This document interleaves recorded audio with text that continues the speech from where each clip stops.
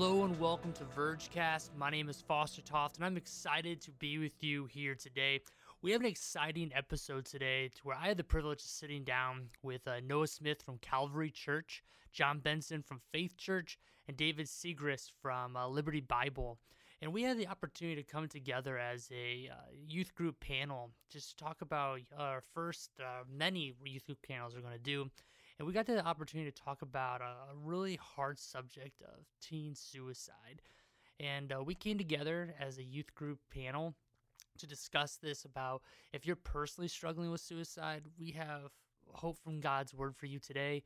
If you know someone who's struggling with suicide, again, God's word has answers and where we can go for peace and hope. And then lastly, if you have been affected by suicide, either if you've attempted suicide or if you know someone who has committed suicide, we believe that God's word has the answers, and it is sufficient, and it is good and useful. So we came together as a panel today, and I had the privilege of, here in a second, you were going to tune into a conversation I was able to have with them. And I thank you for joining today, and I'm excited to see how we do future panels down the road. All right, thanks. Thank you guys for doing this. I kind of sent you guys a long email way back in the day, but this is just the start of something that we're doing here. Like COVID-19 kind of kicked the tires on this a little bit because this is a kind of initiative we want to do down the road. But one thing that I absolutely love is just different ministries coming together and talking through things and just trying to serve the students in just all Northwest Indiana and beyond, if I can say it that way. It's this is a way where it's not as like, oh, we have an event we're all going to, but rather we're just coming as a roundtable and talking. And I just know that just so you guys can kind of relate to this. I'm not going, in my whole ministry here at Bethel, I'm not going to have every student be able to like click with me. Like you guys know at your own ministries, like you're never going to be able to be like, oh yeah, every student is on the same wavelength as I am. But one of my goals is that I believe that one of you guys are going to speak to one of my students and vice versa, like other campuses, that maybe somehow you explain something or you say something that's going to click.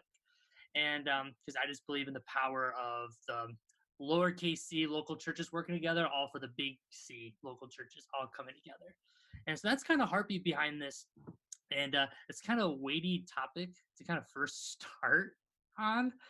And going through my list, it's I chose this one just because all the stats I've been reading and talking to our counseling pastor and just my counseling background, it's COVID-19 is kind of the season to where people are honestly they're anticipating and scared of a lot of spikes in suicide. And I just know personally, I had last week a family friend of mine. They just lost their teen daughter to suicide and it was just completely out of nowhere. They were saying because she was struggling with at-home loneliness, and they would never have thought that. And so it's just kind of the time where a lot of people with their struggling is kind of intensified because they're stuck at home. They may not be able to talk to people, and they're just thrown in situations they don't know. So that's kind of the groundwork behind this, and I'm excited to hear you guys really talk. I really just want to use this time of you guys explaining throughout the form of like kind of three paths that we've been talking about through our email. It's one, if you had a student like sitting across from you, like what would you tell them? What would you, if they're struggling with suicidal thoughts, it's like how would you want to help them? And lane number two is if you have a student come to you and they say, hey, my friend's struggling with suicide, how would you instruct me to talk to them? And then thirdly, it's kind of broadly, it's if you're talking to someone or if they have a friend who struggled with someone who has committed suicide and how they deal with it. And because this is a conversation that far passes COVID-19, because this is something that's going to be around until Jesus comes. And that I hope that this is something that teens and youth leaders all benefit from this conversation. So before we get into that, I would love to pray together as a team, and then I'll start just asking you guys questions about that. Father God, I thank you for this team and everyone who's come. God, I'm thankful for Noah, for John, and for David and their ministries that they're doing. God, it's student ministries is a joy for us, and our heartbeat is we want to make it hard for people to go to hell in Northwest Indiana. So, Father, I pray that you bless that ministry. I pray that you bless our time today and that you will be glorified. We love you. And in Jesus' name, amen. Awesome. So to kind of start this conversation, you guys can pick off of like tail end with each other or just ask questions you guys have. But I just want to start with the first question. It's like you have someone come to you who's saying they're struggling with suicidal thoughts. Now I want to start the platform of like Noah. Uh, Maybe just starting the dialogue, like how like walk us through like what would you say? How would you like what promises of scripture does that person have? Yeah, I mean, I think the big thing that I always think through is like you're not alone. Like this is your thoughts are real. Like you're not a horrible person for thinking that. And like, yeah, I mean, it's an epidemic, right? Like a lot of people go through it and are feeling that same way. So like empathizing, like, hey, like we're sorry, this sucks, this is hard, and we're here for you through all of it, and we love you here. I just think that's a huge first step in rolling with kids in that way. Hmm. I think because yeah, commonality. First Corinthians Hmm. 10:13. It's there's nothing uncommon to man. Right.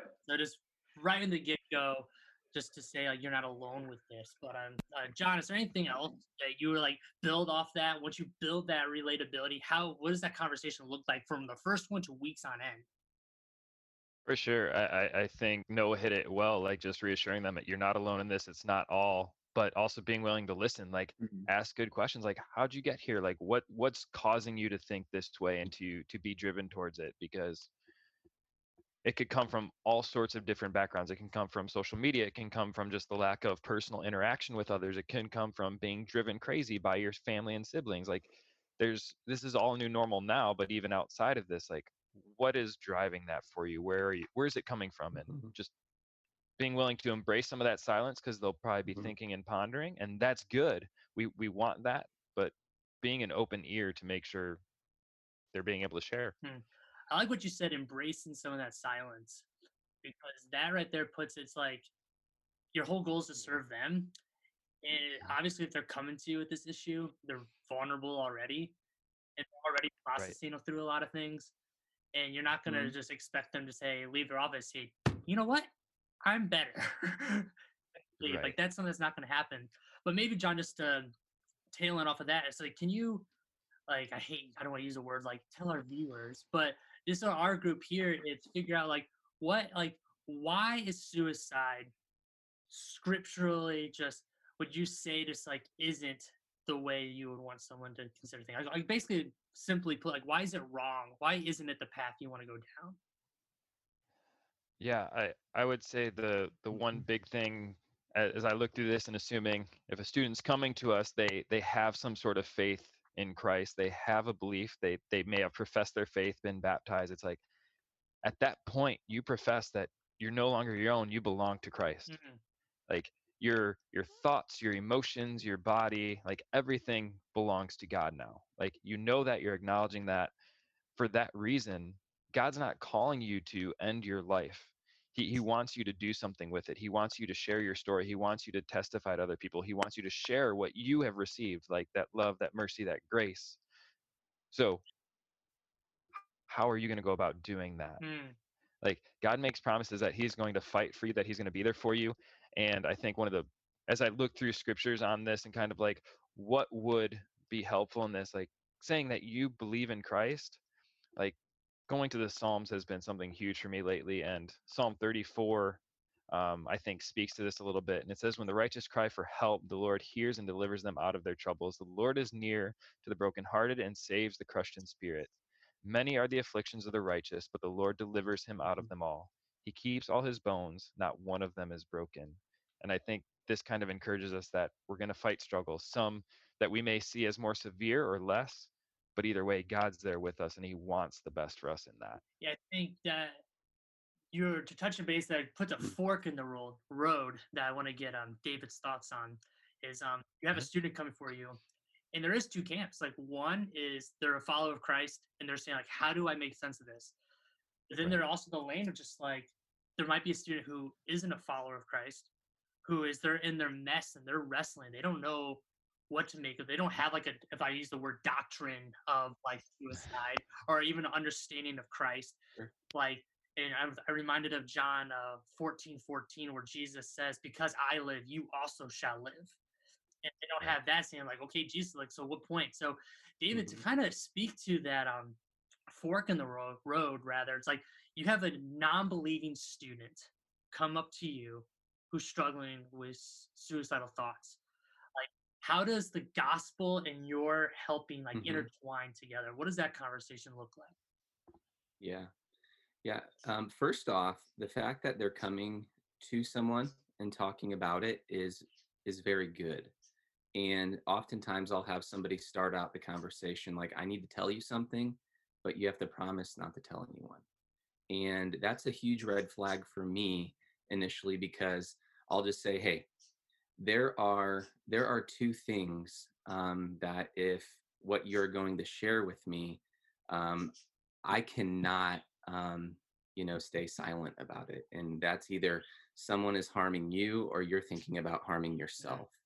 And I am going to give you permission to be mad at me, to be frustrated at me, to be whatever. Like, it may last a week, it may last a couple months, but I'm going to give you that permission. But I cannot extend to you a promise that I'm not going to tell someone, but we'll work that later. And if they say yes, it's one of those. And then they reveal that it's suicidal thoughts. If it's a person who doesn't have faith, I like to point them to the fact of just a basic theology of what Jesus did and who he was. Like, Jesus felt felt deep despair. Jesus felt, while he was in the garden, anticipating and knowing what was going to happen in a few, in a couple days.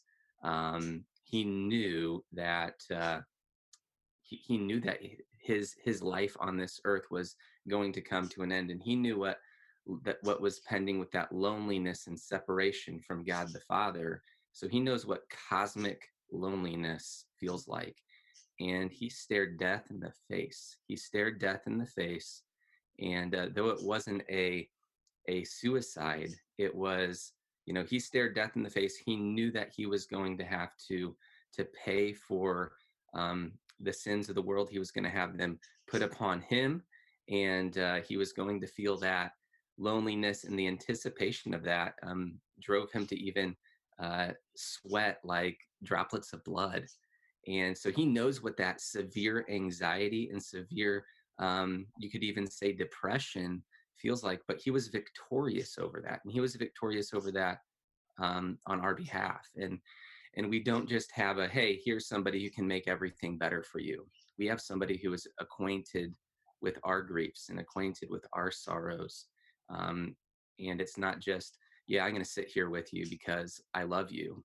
It's like, I'm going to sit here with you because I have walked through what you are feeling. He's able to sympathize with us in our weaknesses. So pointing somebody to that who isn't a follower of Jesus, to say, hey, Jesus just isn't this, vending machine of, make you feel good, and he doesn't know anything about the griefs that we feel. There is a sympathy and an empathy that he has in that, and they're not alone in that. They've had the creator of the universe able to has experienced. I like it. It's you're touching base. It's Jesus was like ultimately alone so that you would never have to be alone in the garden. I like the way you put that. It's because it's when he took the full weight of God's wrath. Like, because that right there is one of the multiple conduits the gospel runs through the Bible. It's because Jesus can sympathize and empathize with us in every single way, Hebrews tells us. And that's one of the ways that suicide is one of those. It's in scripture, so it's one of those ways. And part of that it comes through. It's by Jesus staring death in the face. And so to kind of transition that, Noah, the part two lane of this question is you have a friend, you have a student come up to you, and let's just say it kind of speaks. You don't know if they're a believer or non-believer. It's like you be the judge of this conversation, and they have a friend staring death in the face. Like, they are contemplating suicide. They're saying, "What do I say to them?" Like, because this puts you in a unique situation, Noah, because it's like you're not talking to that person, and you have to like be a carrier pigeon and like, don't get lost, like say those right words. So like, how have you, or how would you navigate those waters? Yeah, I think really practically it's starting with, hey, be there for your friend, like love on them, like empathize with them, listen, and just be there. Because I think, again, we've talked a lot about loneliness. And I think, like, practically, if you have a friend who's thinking about suicide, how can you make sure they're not alone at the end of the day, right? You're with them. Maybe it's telling, if the student is close with this person who wants to commit suicide, like, maybe they're talking to their parents and alerting them of what's going on. But just making sure they're not alone and like giving them that option at the end of the day. Yeah, it's just constantly reaffirming their purpose on earth and showing that someone can. Right. It's huge. Right. And Right. how would then, David, to go back to you for a second, it's there's always that bridge. Is you have a student come up to you and they say, like, I have a friend, or I know someone who's struggling with suicide. Like, how does your youth group or the local church, like, you have like a triangle there. You have your friend, you have your student, then your friend, all that. How do those three components work together? How are you trying to connect those all, you being the best care you can for your student, but also to the one who you haven't even met yet? How does that work together? Yeah, I think it goes back to what's the role of a pastor within the setting of a congregation, and that's to equip the people to do the work of the ministry. So a lot of times we're seen as like the specialists, in that the only ministry that happens comes from us, and that's just not true. That's not true. And so giving the weight of the ministry, of that day-to-day interaction as they interact with individuals that we may never interact with, to equip them in a way that is enabling them to be the light, the salt and the light in their setting. And because that's how a multiplication factor happens. It's not going to happen with, just a Wednesday night or a Sunday night whenever you have your gatherings. And we're learning that right now. We're not able to gather. And so with an understanding of like, if we're the specialists, then, that's not happening right now, other than on a Zoom screen or on a Facebook Live or YouTube. And yeah, it's new times right now. But if a student comes to me, I want to affirm them that they did the right thing by sharing, because there's probably, some guilt in their mind of breaking trust with the student that shared that with them. You did the right thing. Don't carry this burden alone. Their friend, their friend's probably embarrassed. So they may have said, if you share this with anyone, we're not going to be friends anymore. If you actually do share this one, I'm probably going to actually carry out my suicidal thoughts. And that's just a hard place for a student to be, whether they're middle school or high school.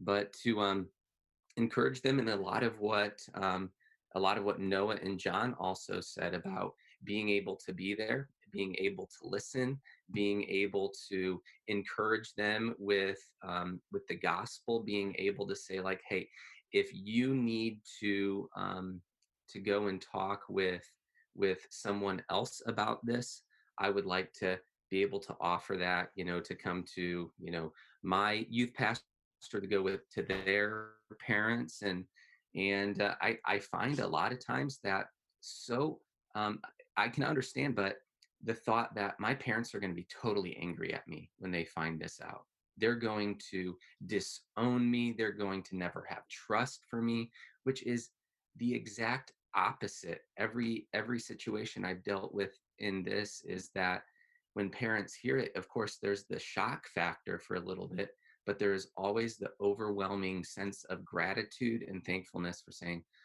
I'm so glad that you shared that with us. I've never had an angry reaction from a parent. It's always been, thank you so much. And when did this start? And in having some parental, or it's somebody that they trust a lot involved in this, and encouraging that student to lead their friend to being able to have that conversation is really, really important. I think you talked about two things there that I want to John to touch base on. It's one, it's where like the specialist. People can maybe I'm doing the Mhm. air quotes. It's like our students are going to do like far more touch base with people than like we can do because they're with people throughout. It's the whole multiplication. But you touch base on two things there. One, it's equipping. And so the first question is like, where in God's word would you just initially say like, hey, this is the promise of God. This is how you are equipped for serving your friends. And two, I like how you're saying it's like it's the one of the ways the enemy works against us is all through deception. And deception as in like, oh, if your parents find out, they're gonna reject you even more. And that's just or if you tell your friends, then that's you're going even more alone. And if people are listening to this and they're even struggling with suicidal thoughts or they know it's just like, I think that should just be a huge encouragement to them. Like that is just a direct lie and deception from the enemy that people are going to reject you or say you're alone. It's like, that's not true. It's people who have gratitude. They're going to be thankful. They're going to want to serve you. So John, to Yeah. touch base on that, it's like, if you have anything in your mind of like what it says to equip the saints for the work of the ministry.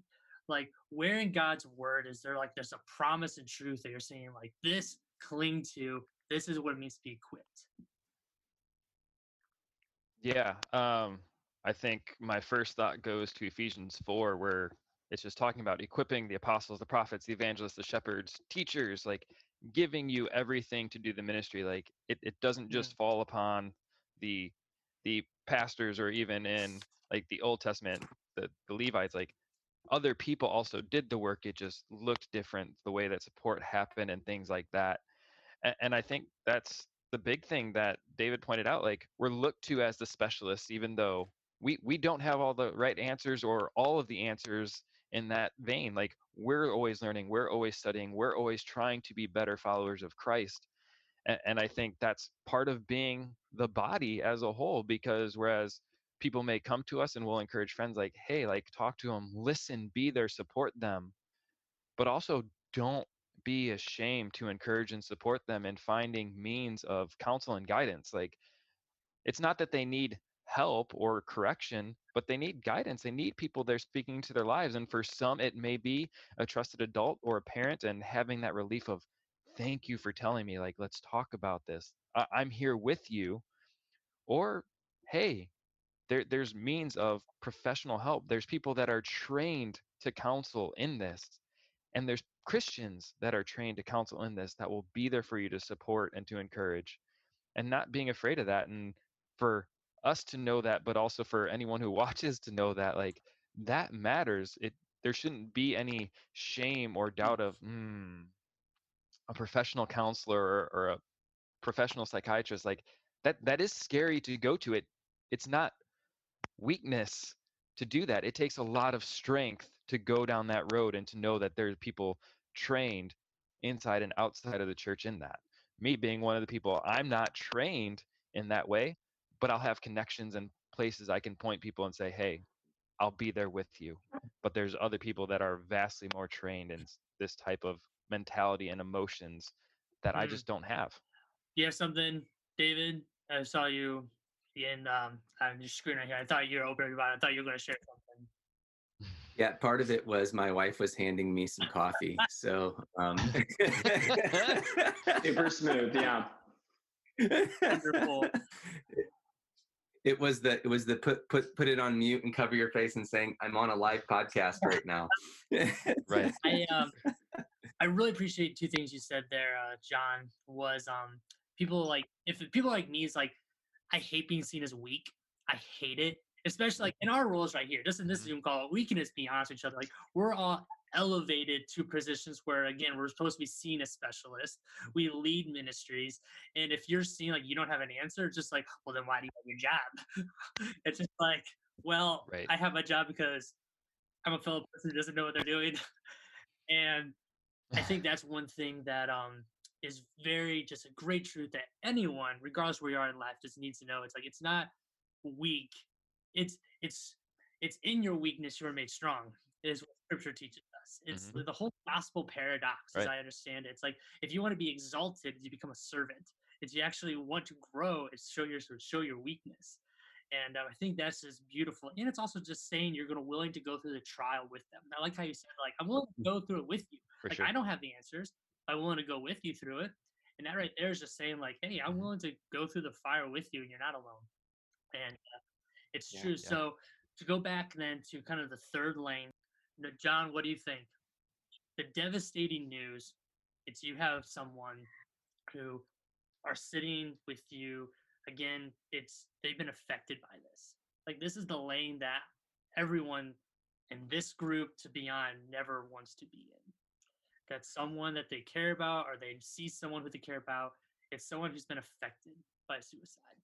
It's then that they have to then deal with this weight, because there's so many multifacets. David said it's like it's a burden. It's so many things, guilt. Um, just initially, what would you, again, what's your posture through this? What would you say? The similar things and letting people know we're in that fire with them. Um, I mean, even just for myself reflecting on this, a year after I graduated high school, I had a close friend, played some sports together, talked, knew each other, committed suicide. And it's just like, whoa, didn't see that coming, didn't know. And then just kind of like learn some of the background of it later. It's like, how could I have been so close and not known that? Like, it is something that we view as a weakness, that it's like, if I share this, am I going to get looked down on? If I share this, is someone going to pour on shame on me? If I share this, could things get worse? And it shouldn't be that way. And to lose a friend like that, it's like, okay, what do I do to get through this? Like, what does that look like? And it's being in community. It's not isolating yourself. It's not making sure you're alone. It's being with others and letting them know you're hurt, like you're struggling, and walking through it together, because the best support you're going to get is from people around you. It's going to take a lot to come from yourself, or just to isolate is going to hurt. I think you're touching base on a really practical thing that you're saying, like, whoa, where'd that come from? I didn't know. I think practically that teaches us it's you never know what someone's going through. And so what that causes us to do is it makes us really mindful of the words we say and how intentional we are with people. And just I know myself, it's just like if I am trying to lose my quarantine 15 being stuck inside, it's nuts. And if I try to lose it, someone comes up to me and says, hey man, your muffin top's looking great. I might be sitting there saying, you don't understand, I've tried so hard to lose this. And it's like, because it's like you can't blame them. It's like they don't know, they're just teasing around and all that. But practically, if we walk back, I know, like, me when I'm in high school, we all can think back of just even today, like the whole just insert foot in mouth moments. It's just like there's so many foot and mouth moments we don't actually know we ever do. And so it's I love, like, in Ephesians 4:29, it's like no corrupting talk, because sometimes corrupting talk is just, I love the show The Office because it's sarcasm. I love it. But sometimes it's like sarcasm can just put scars on people, especially when you don't know, like, their struggle they're going through. So a lot of this conversation and just people who struggle with suicide comes through just how are we just being intentional and knowing people and their struggles and everything, and how we're going to talk to them. And so, Dan, I want to just with to end this kind of question before we wrap up, it's like if you have any concluding thoughts that you're saying, like you have someone in front of you who's been through the fire with this, just like what encouraging notes would you want to say to them? Yeah, I know that there's a lot of guilt with, especially a believer who's going through suicidal thoughts, because they're like, I may not feel like I have enough faith. Am I really saved? Am I really a follower of Jesus? And there's a lot of guilt in that. And so what my mind goes to is I think of, like, they might be feeding themselves with First Peter 5, 6, through 11, where it says, humble yourselves, therefore, under the mighty hand of God, so that at the proper time he would exalt you. And it's like, here's the warning: be sober minded, be watchful. Your adversary, the devil, prowls around like a roaring lion seeking someone to devour. Resist him firm in your faith. And they're like, I don't know if I have that faith at this moment. And then I encourage them with, 2 Timothy 2:13. It says, if we are faithless, he remains faithful. And there's that whole understanding of, hey, you're not denying Christ. That like we all go through valleys and mountaintops, and there's times where it's just hard to be faithful and hard to have that faith. And Christ remains faithful. God remains faithful, even when we may not feel like we're able to take up that boulder of faith, and we're feeling like we're being crushed by it, other than standing up on top of it. And it says, but knowing that the same kind of sufferings are being experienced by the brotherhood throughout the world, and it's pushing to that next portion of scripture, and like after you've suffered for a little while, the God of all grace. It doesn't say the God of all wrath. It doesn't say the God of all judgment. It says the God of all grace, who has called you to his eternal glory in Christ, will himself restore, confirm, strengthen, and establish you. And that's a really big promise. That's a really big hope. And so pushing them to recognizing that your lack of faith doesn't mean that you have a lack of relationship. We go through that time. We go through it. Like I've gone through that time where it's like I don't even know if I'm going to be able to wake up and keep on doing what I'm doing. But there is that understanding that when we are faithless, he remains faithful. And so it's not about, I just like using I'm going to botch it. I like using the quote. It's not the quality of your faith that saves you. It's the object of your faith that saves you. And I love that. I think like that. Yeah, that's beautiful. Like anyone hearing that, I think it's Mark 8. It's Jairus when his daughter's dying. He says, "What?" It's like if he goes up to Jesus, says, "Jesus, if you can heal," he says, "If I can heal," he says, "Do you not believe?" He says, "I believe. Help my unbelief." And because like so often, I think you're nailing it on the head, David. It's we have this idea of like I like it what John and Noah and you're saying is like we have this idea like we look to people as like if I don't have faith like that, then I must not have faith. I'm weak. But there's a reason why Jesus says faith the size of a mustard seed in scripture. And our faith is never intended to be compared to someone else's. It's always just the object of who you trust in.